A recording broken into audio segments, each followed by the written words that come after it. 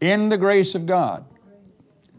The only place you'll ever feel stable is when you stand in the grace of God. If you're standing in law and everybody's lists of do's and don'ts, trust me, you'll never have stability. All you'll have is condemnation and fear, and somebody's going to be mad at me next. Oops, I didn't do this. Oops, I didn't do that. Oops, I didn't do that.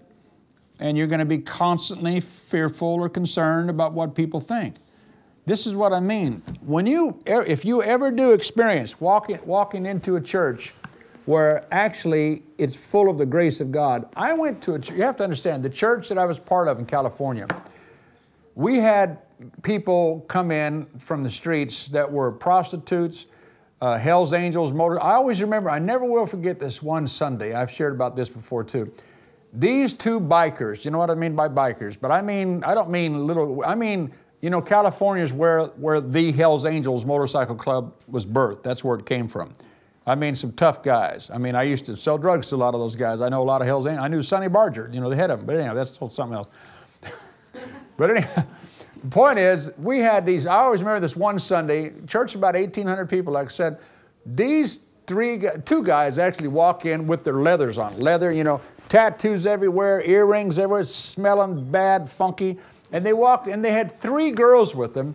And all I can say, I know this is a Bible school, but these 3 girls barely had any clothes on, and the clothes they had on were not covering much of anything. And I'm talking about a big sanctuary, and I don't mean they walked in the back of the church. They walked right down the center aisle. And these girls were walking like this, just. And man, they walked around, but it was so cool. And the ushers just said, "Hey, welcome," and they put them right in the front row. And they came because they were going to try to upset the service. But nobody, because this church had been taught about the grace of God. We'd been taught the love of God over and over again. And and we saw them not as a problem, we saw them as an opportunity. And there's just all the difference in the world. And these people just, they were trying, but the preacher never missed a step. Pastor Curtis, he just kept talking about what God had done and this, that, and everything, just went on with it. And so many people at the end of the service just patted these people, welcomed them, and invited them to lunch and stuff like this, that within 2 weeks, all 5 of them were saved. All 5 of them were saved. And when I left that church to come to this place, the chief biker of the whole area is a guy named Howie Steinert. He'd become one of my closest friends. Howie Steinert went on to go to Bible college and graduate for 4 years and became got a doctorate in the Bible, and he was the chief Hell's Angel of the whole San Joaquin Valley. And he's tattooed from the top of his head to the sole. His lips are tattooed. His tongue is tattooed. I won't tell you what it's tattooed with, bad words. But Howie to this day, and he serves God. He preaches in Bible schools all over the place.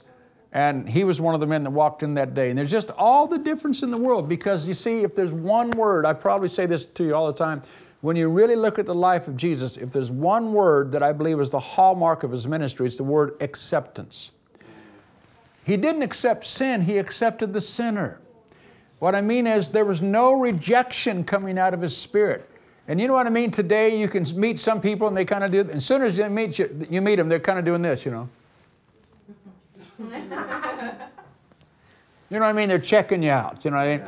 They're already seeing what they maybe don't agree with or doesn't suit them or doesn't fit them. And see, that's just not in God. God's arms are like this. They're wide open. And see, this is what I mean. It's when you feel that sense of acceptance that you're willing to listen to somebody. And that's when you have the opportunity to share with them. There's a better way to live. Instead of going, you know that you're in sin, don't you, brother? You know what I mean? Nobody had to tell me I was in sin. I already knew I was in sin. You know what I mean? I already knew I was a sinner. Nobody had to say, you're sinning. I would have gone, you think? Maybe, anyhow.